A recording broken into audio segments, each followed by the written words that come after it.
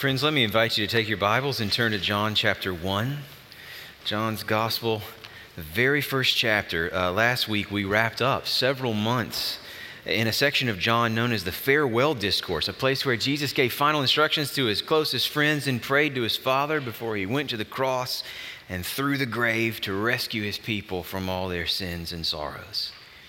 And now in this season, when so many people around the world are more focused than usual on the birth of Jesus and maybe more interested than usual in what it's all about, we decided we'd go right back to John's gospel, to the very beginning of that gospel, to his very first chapter, to slowly walk through an incredible section where he introduces Jesus to us.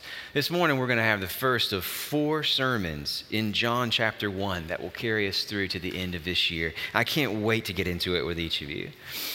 John chapter 1. If you don't have a copy of the Bible, let me also tell you that we have provided copies of the Bible for you to use today. It'll be super helpful to you and to me if it's open in front of you. And I'm going to be referring back to what's there over and over again. I'd love for you to see what I'm talking about. But I'm also mentioning it now because what would make us even happier than that is if you'd take it with you as our gift to you. If you don't own a copy of the Bible, we would just love for you to have the one that we've provided there. And we would love to follow up with you later on what you're going to hear from God's Word today. I wonder, what do you think is wrong with our world? And what would it take to fix it? Not a trick question. I really want you to think about it. What do you think is wrong with our world? And what would it take to fix it? A couple of years ago, not long before Amazon founder Jeff Bezos stepped away from the company to do philanthropy full-time, somebody wrote an op-ed column titled, and I quote, "Global catastrophes Jeff Bezos could fix and still be the richest person in the world," end quote. For example, at the time he had like 200 billion. I don't know what he's got now. But at the time, for example, this article mused, he could pay the estimated cost to feed the 820 million people suffering from chronic hunger and still have as much as 190 billion left over to live on. Or, based on numbers this author pulled from the World Bank at the time of the writing of that article, something like 800 million people lived in what they called extreme poverty and would need roughly $1.50 more per day to get out of it. Jeff Bezos might not be the permanent solution to that problem, but they said, you know what, he could kickstart it. He could cover that deficit for a day for the world and still have $199 billion left over at the end of the day. The article does similar statistical feats for pay inequality across gender and racial gaps, for the water crisis in Flint, Michigan, for children's health globally, for homelessness in the Bay Area. You get the idea. This man and his money could get a lot done. What do you think is wrong with the world? What would it take to fix it? Christianity is, ultimately when you boil it down, Christianity is a specific answer to those questions. And Christianity's answer is this: this world is wonderful. It's full of beauty and goodness and so much for us to enjoy. But this world is broken too. Broken beyond anything that we can do to repair it. This is a world in which babies are born with devastating abnormalities, in which nearly half of us in this room will one day deal with cancer, in which the people that are closest to you have the most power to wound you and use that power all too often, in which you ultimately do the same back to them. This is a world in which addictions destroy lives and families. It's a world in which powerful men make war and innocent children pay the price. It is a beautiful world, but a fundamentally broken world. Broken beyond our ability to fix it. And you can see that brokenness from the 30,000-foot level, and you can see that brokenness with a microscope as closely as you could possibly pay attention, and you'll find it whatever direction you happen to be looking in. It is a world so broken that only the one who made it in the first place has the power to make it new. That's Christianity's answer. And the hope of Christianity, the hope of Christmas, is that this is exactly what that God, that Maker, intends to do. That's where John begins his story.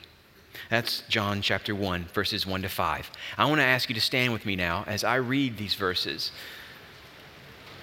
And we'll spend the remainder of our time together walking through them slowly. This is the word of the Lord to us from John chapter 1. John writes, "In the beginning was the Word, and the Word was with God, and the Word was God. He was in the beginning with God. All things were made through him, and without him was not anything made that was made. In him was life, and the life was the light of men. The light shines in the darkness, and the darkness has not overcome it." This is the word of the Lord. You can be seated. From these few verses to open John's gospel, John is pointing us to three things you need to know about Jesus. I want to show you what those three things are and then show you three huge implications for us. Three things you need to know about Jesus, first of all. And that'll be most of our time. And then three huge implications for us. Here's thing number one that you need to know about Jesus from John's gospel. Jesus is God. You need to know that Jesus is God. Did you notice John starts his gospel with no birth stories? You know, all the Christmas stories that we read a lot this time of year, the kinds of things we'll read together at the carol service in a couple of weeks, we don't get those from John. We get those from Matthew and from Luke. John's take is, all right, you want to know about Jesus? We're going to have to start way back, like not just in the beginning, like beyond the beginning. For you to know what you need to know about him, you need to go back before the world even existed. I'm going to have to tell you about everything for me to tell you who he is. John begins his book in the deepest of deep ends, right in the heart of all reality, right into the wonderful mystery that is God's own life. Jesus belongs right in the middle of that mystery. Now, I want to tell you, I want to shoot straight with you. When John starts in John 1, verse 1, says that in the beginning was the Word, he's meaning for our minds to go back to the very beginning of the world itself. He's meaning for us to go back to Genesis chapter 1, to the very first verse in all of the Bible. That's where his readers would have gone first, and they would have taken the point. He's echoing Genesis 1:1. When before there was a heavens and earth created, there was already a God. When his readers think about Jesus, he wants them thinking about Genesis 1.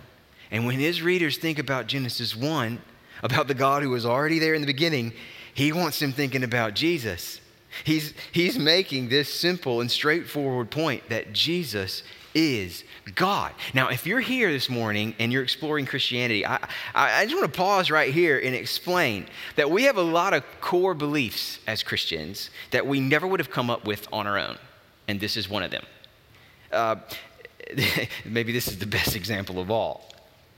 We believe that God exists as a being that is entirely unique, entirely different from all other kinds of beings that are in the world, including you and me. He's just his own type of being. We believe that there is one being, one God, not a bunch of gods like you might find in other religions, but that this one God exists in three persons. Not three personalities that he puts on in succession, like changing outfits from one to the other, but three distinct persons that are always living and always active and always relating to one another in this one God and his own inner life. I know that's super abstract. I'll just be honest, I can barely begin to understand even the words that are coming out of my mouth right now. And these are not ideas that any one of us would have created on our own. But in another way, it fits what we would expect about God. That he is a being vastly beyond us. Anyone who could be responsible for our existence has got to be bigger than what we can fit into our own brains. For us to know a being like that, he'd have to tell us about himself. It'd have to be up to him to tell us what we need to know, and up to us to just affirm what he tells us and not think too much about it beyond what he said, whether we completely get it or not. And that's what we Christians believe that God has done in the Bible, that in this Bible, we have God telling us what he's like. And the Trinity, the idea that there's one God made up of three persons, one God who exists, rather, in three persons, that's an idea that just comes straight out of the Bible. It doesn't come out of any of our minds. It comes right here, including this passage that we're looking at this morning. Now, this is where I want to pivot over to those of us who are Christians here in the morning. I want to encourage you guys to be always ready to dive into the deep end. That it's good, it's worth the effort to go all in with passages like this one. Sometimes even those of us who grew up around Christianity and have been Christians a long time can feel intimidated by what the Bible has to say about the Trinity, about the being of God and how it all works. We can just kind of shrug our shoulders at the mystery of it. You know, it's kind of, well, no way I can understand that, so let me move on to other things that I can understand, as if because we can't understand it, there's no goodness in it for us. We can maybe even feel a little bit of annoyance when a preacher promises a Christmas series and immediately starts talking about abstract ideas like the Trinity. I'm not going to ask for a show of hands out there. But the kind of being that God is, however much it might stretch our minds beyond what they can take in, it is crucial for everything that we're hoping in, including the hope of Christmas. The kind of being God is crucial for everything that we're hoping in. And just because we can't understand the depths of it all doesn't mean we can't receive what the Bible tells us in a way that makes our confidence in God stronger and our worship of God deeper and more meaningful. Yeah, it takes patience, and yeah, we have to work hard at it. But when you dig down into this soil, it's a gold mine. You never come up empty. So let's dig together, okay? Back to verses 1 and 2. In the simplest of sentences, we have in these two verses some of our most core beliefs about who God is. John tells us the Word was with God and the Word was God. The Word was with God and the Word was God. We need to understand both. The first of these statements shows us what is distinct in God. And in the second of these statements, we see how God is one. What sets him apart within his life? What makes him one in his life? So the Word was with God, John tells us. That's the language of relationship. The Word, by which he means Jesus, he's talking about the Son of God, was in the beginning already with God, by which he means the Father. It's a title he'll use later in this chapter. And these two persons, the Word and God, had a relationship with one another. That means they can't be the same. They're distinct in some important way that makes that relationship possible. I mean, even the way John uses Word as a title for the Son of God helps us understand how the persons are distinct in the Trinity. The main way the Bible talks about what's distinct in God's life between the persons of the Trinity is in where they come from. So the Bible talks about these persons as all eternal. There was never a time in which the Son or the Spirit did not exist with the Father. But the Son and the Spirit proceed eternally from the Father. The Son is called the Word. That's an expression of the Father.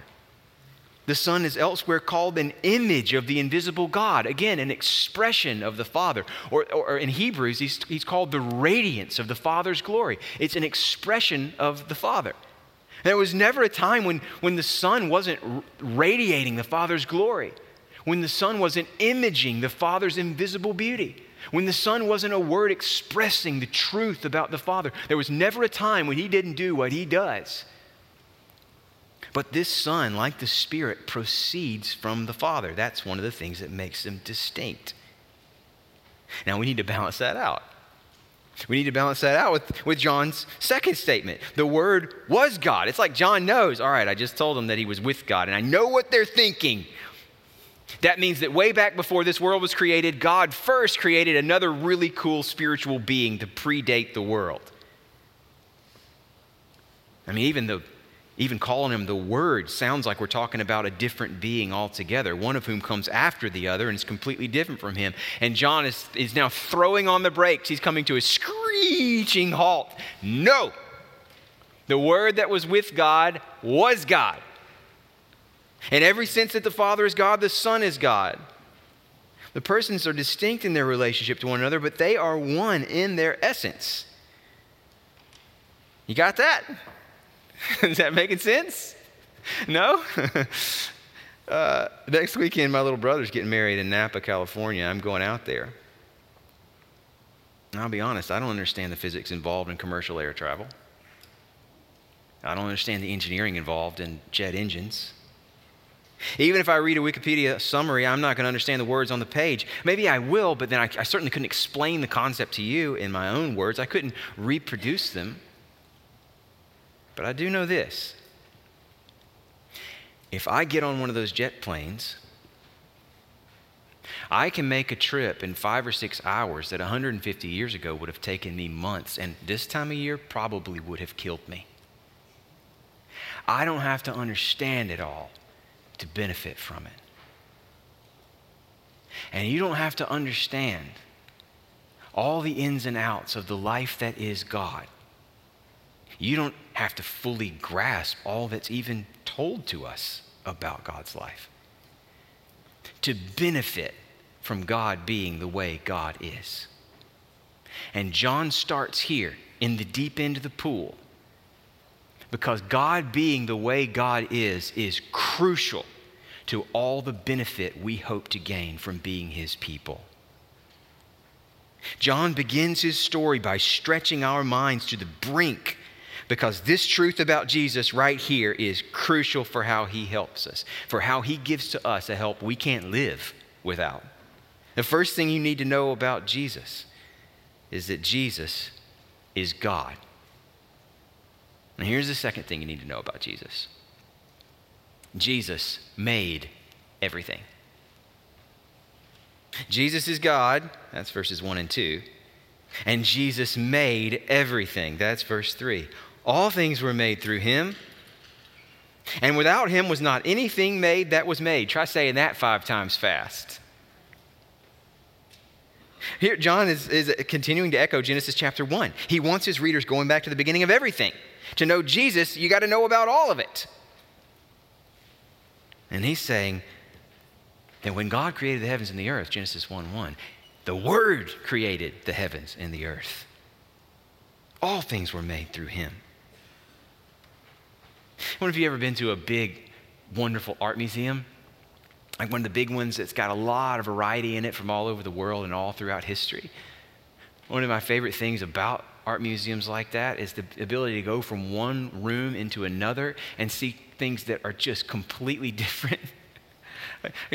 To walk from the Renaissance in Europe, for example, into Native American art in the next room over, to walk from Impressionists in France into Ansel Adams style photographs up on the wall. You can walk from one room to another and see incredible variety, all of it representing the wide range of ways that humans create in this world. What John is trying to tell us is that this whole world is like one big, incredibly diverse gallery full of masterworks. A diversity you won't find in any art museum, no matter how many times and places are represented in gallery after gallery. But out there, no matter what room you walk in, no matter what you see hanging on the wall, what you're looking at is a masterpiece of the one and only Word that is God. Everywhere you look, you see his achievements.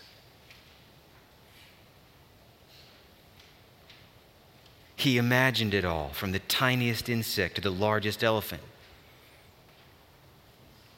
He spoke it all into existence, from the most bizarre creatures of the deepest ocean trenches to the most elegant dolphins leaping on the surface.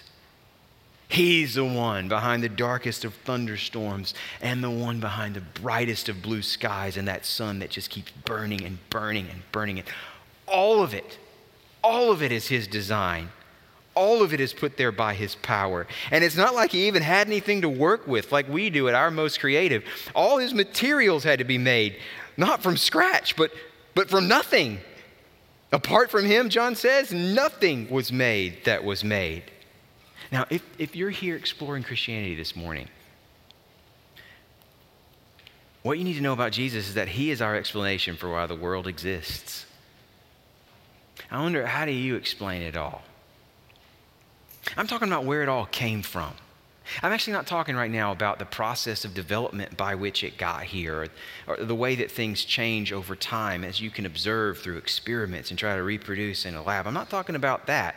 There's a lot we can know about how the world works just from paying close attention to it, and a lot of good that can be done from understanding more and more about it. I'm all for careful scientific study. I'm asking a question about something science can't get back to. Why is the world here to begin with? Why does anything exist when nothing would come so much more easily? Science can't tell us why the world exists, how it all got here in the first place, what was real before all of this existed.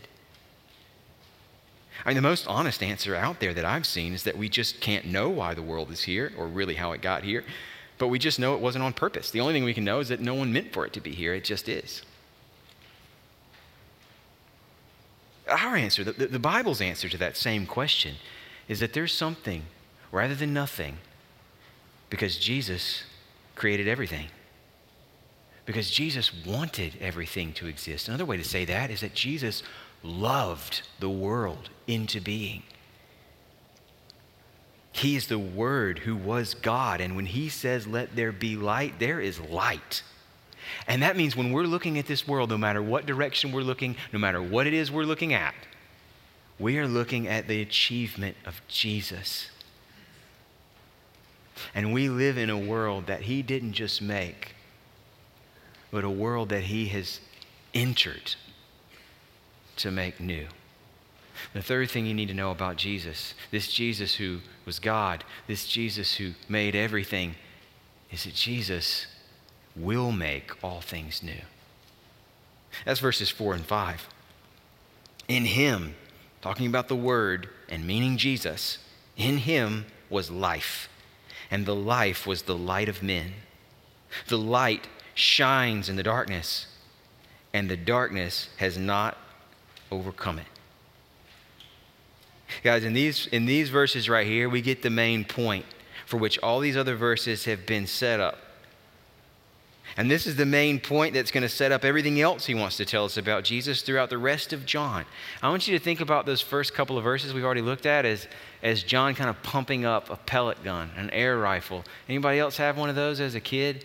You know, the old Red Ryder, you just cock it once, but it had no power. You know, it could barely break through the paper on the target you were shooting at. But then you graduate to a pump action pellet gun, right? And every pump makes that shot stronger. You get to decide how fast that pellet's going to come out, how far that pellet will reach. And think about John in verses 1 to 3 is pumping his pellet gun. Boom, boom, boom. Everything he's told us about Jesus. Jesus is God.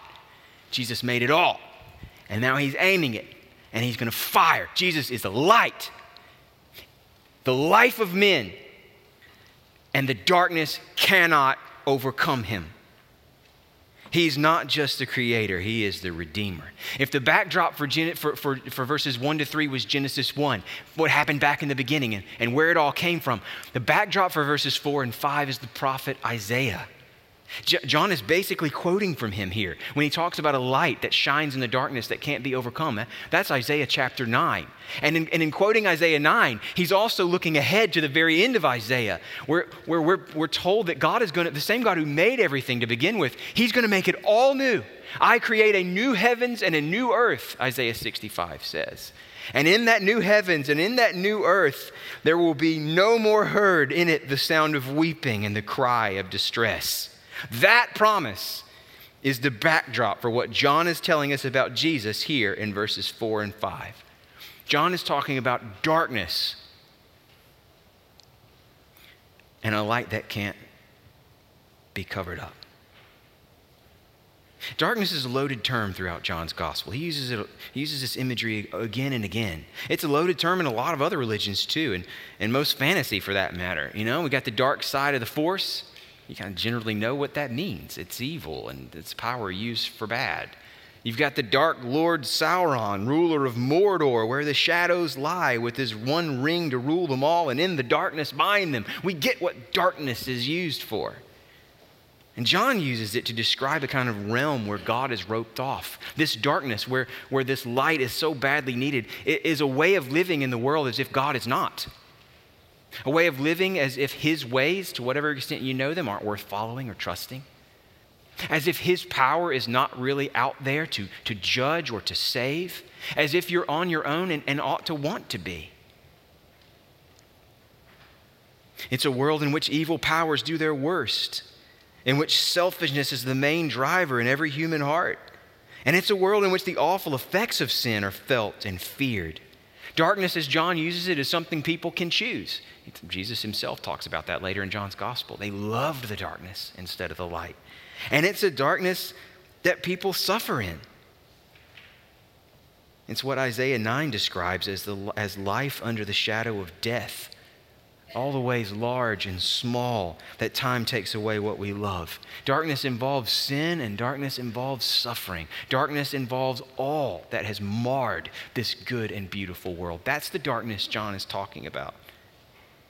A catch-all term that includes evil and ignorance and rebellion and suffering and oppression and depression and everything that's wrong with the world under sin and Satan and death. And John is saying here, what you need to know about Jesus is that he is a life that has entered our world of death. He just is life.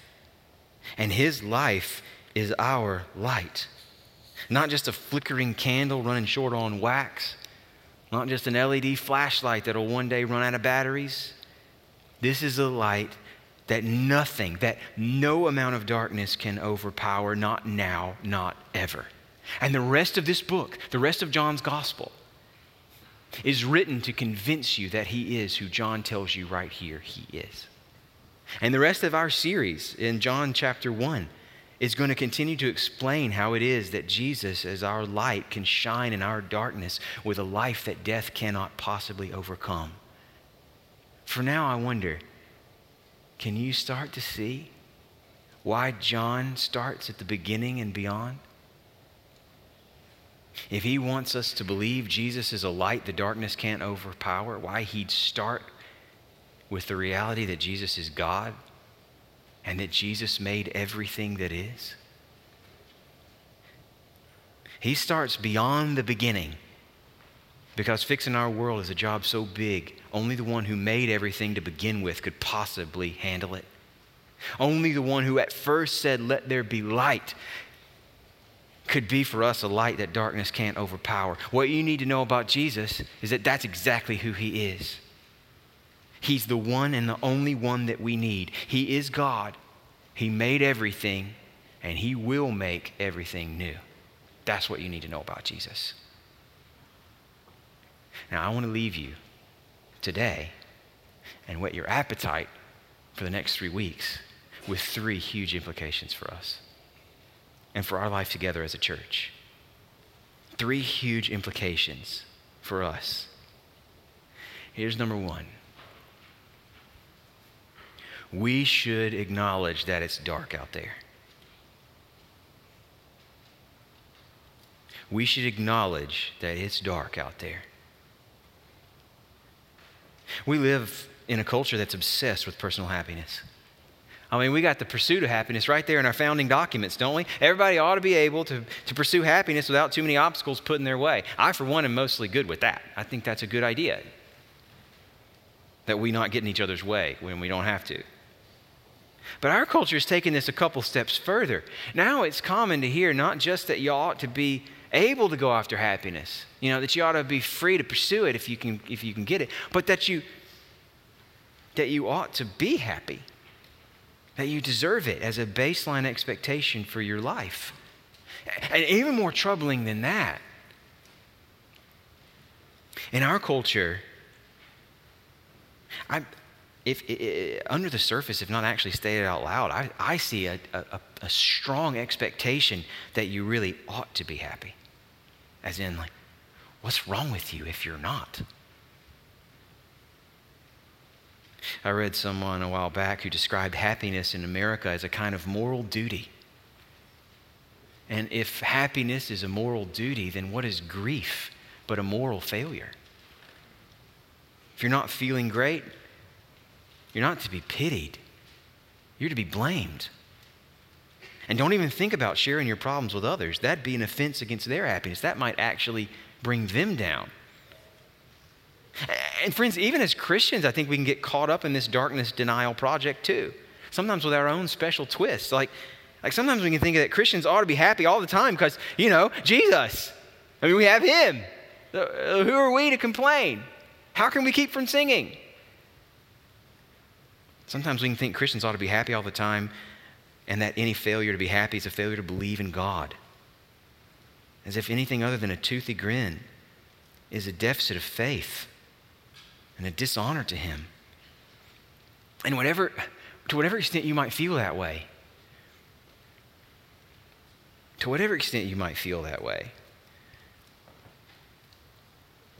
this time of year can be the most depressing of all. I mean, the promise of hope is all over the place, isn't it? From pop songs to car commercials, you can see it. And the appearance of hope, at least the appearance of hope, that's everywhere too on everybody's happy, smiling faces. And you can feel at your worst at the same time you feel completely isolated in it. Like if you dump what you're carrying on somebody else's shoulders, you're going to ruin the Christmas cheer.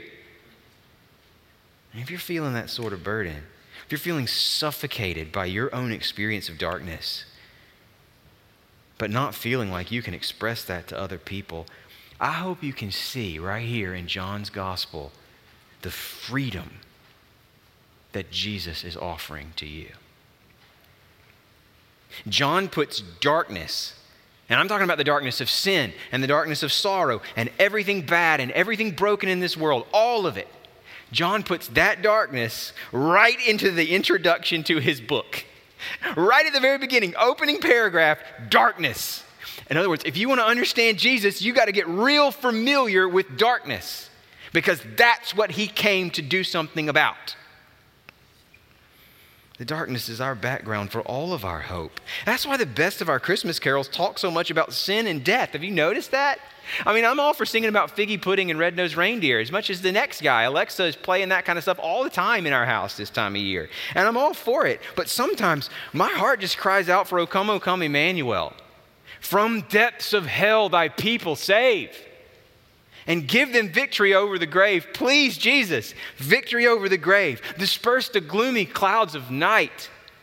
And death's dark shadows put to flight. Please. I want to sing what we sang this morning. Please, Jesus, from our fears and sins, release us. Let us find our rest in thee. Don't you long to pray and sing from that place of desperate honesty? Friends, for right now, we are the people who still walk in darkness. We experience it all around us and deep inside of us. And if any of this is resonating with you, if what I'm describing feels to you real and relates to your experience, then let me encourage you right now to make this the day you bring somebody else in on what you're facing. Don't care about whether or not you become their buzzkill in their Christmas happiness. You are not going to be too much to handle. Christians aren't surprised by how hard that life can be. Christians are Christians because they know that and don't have anywhere else to turn but Jesus. Which brings me to implication number 2. The first is that we should acknowledge it's dark out there. Let's not pretend. Let's just own up to it and look to Jesus through it. Here's number 2, though. We should accept that we can't overcome the darkness. Me and you, we can't overcome the darkness. And it's too much for us. None of us is the light the world's been waiting for. Sorry to break it to you. It isn't you. Sometimes, our hearts can be so in the right place on this, but sometimes our instinct when we're honest about darkness, when we're facing up to what's wrong, not trying to hide from it, our instinct is to try to do something about it. And that can be a wonderful instinct, actually. God has given you wonderful capacities and called you to use them to honor Him and to love your neighbors as yourself. So by all means, if you can do something, do it. Go for it. But we have to be careful that we don't start acting like we have it in ourselves to be a light that darkness can't overcome. For our sake and for our world's sake, for the sake of God's glory, we need to know that none of us is that light the world's been waiting for. It is just broken far beyond what any of us will be able to fix. Not even Jeff Bezos level money can overcome the darkness. Think about it. Bezos could spend his millions on world hunger, and millions of people could live longer and healthier lives. And I hope he will. As a frequent Amazon customer, I hope that he's using the profits that he makes off of my family to address world hunger as a problem that he can help with. But you know what would happen eventually? All those millions of people who live longer and healthier lives would end up dying of something other than hunger. That Jeff Bezos paid for light is a light that the darkness will definitely overcome eventually. Overcome it eventually. And that's to say nothing of the darkness of sin and selfishness that runs through every one of our human hearts. Bezos can't touch that, no matter how much money he ends up with. No amount of dollars will do much for that problem. And if Bezos can't get it done, what chance do you or I have? These problems are just too much. This last year, I've been reading a couple of helpful books talking about the common experience of overwhelm that comes from the fact that we now know more about problems throughout the world than our grandparents could have even imagined, but we're just as limited in our reach as any humans ever have been, like from the beginning. That's a recipe for relentless and an exhausting sense that you should always be doing more. None of us knows exactly how much you should be doing. How much more? I don't know, just more. Whatever you're doing now, it should be more than what it is now. That's all you need to know. Just headlines from one random day this week. I pulled up my New York Times online page. And here's a few things just from that one day and its headlines. I saw that the first year of the pandemic, we saw a startling rise in deaths from substance abuse among older Americans. I didn't realize that, and some of this is just now coming to light as more studies are done.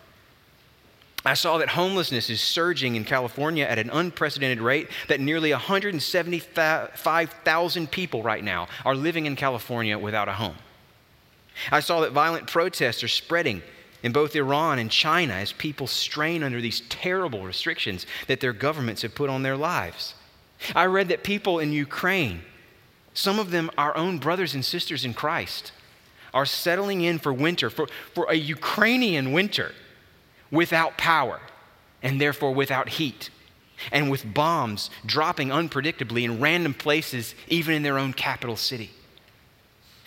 These are problems playing out in places I've never been to and maybe never will visit. But now these problems are on my mind because I read my paper that day. And I can't do anything about them. This past week, even right here at home, in our own church community, one of my friends gave birth to a precious little girl who spent her first couple days of life going into and out of a serious surgical procedure on her heart. And praise God for good outcomes so far, but isn't it heartbreaking that it was needed in the first place? That's the kind of world we live in.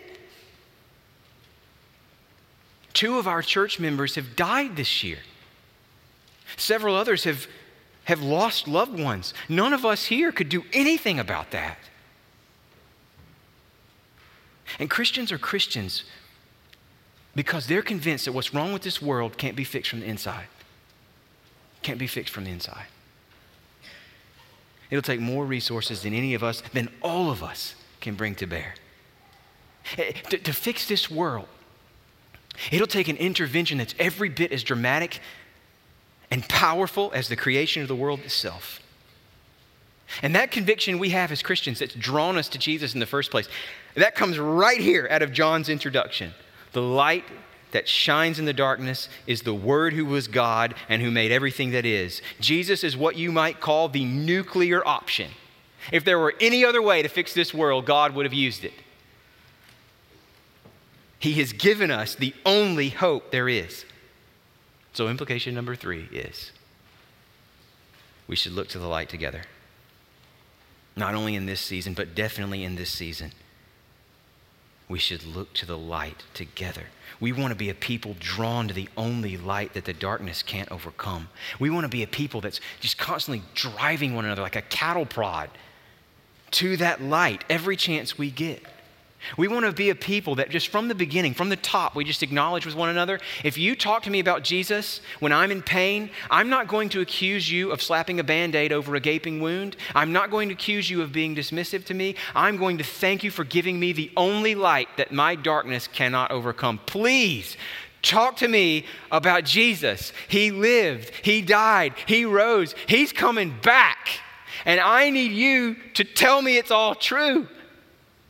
Can we just agree that that's our role in each other's lives? We're going to look to the light together. That's not sentimentality, friends. John's given us history right here. A real light really was born into the world in a real body as real as mine or yours. That real light really did live perfectly, always choosing light, never choosing darkness. That real light died a real death and rose in a real body and now reigns forever from a throne that one day we will see with our own eyes. And we need to look to that light together because there's no other light that the darkness can't overcome. Will you help me with that? Will you agree to help one another with that? He is the light of the world. The darkness has not and will not overcome Him. We can trust Him, and that's a whole lot easier to do together. Let's pray that the Lord will help us to play this role in each other's lives, not just this season, but all the time. Let's pray. Oh, Father, we thank you for Jesus, and we ask you to help us to trust in Him. He is all our hope. We ask that you would help us to see with our own eyes what our faith looks to now. A new heavens and a new earth in which there will no more be heard the sound of weeping. And we pray that until that day, you would hold us fast through the same power that gave us our lives to begin with. We trust ourselves to Him. In Jesus' name, amen.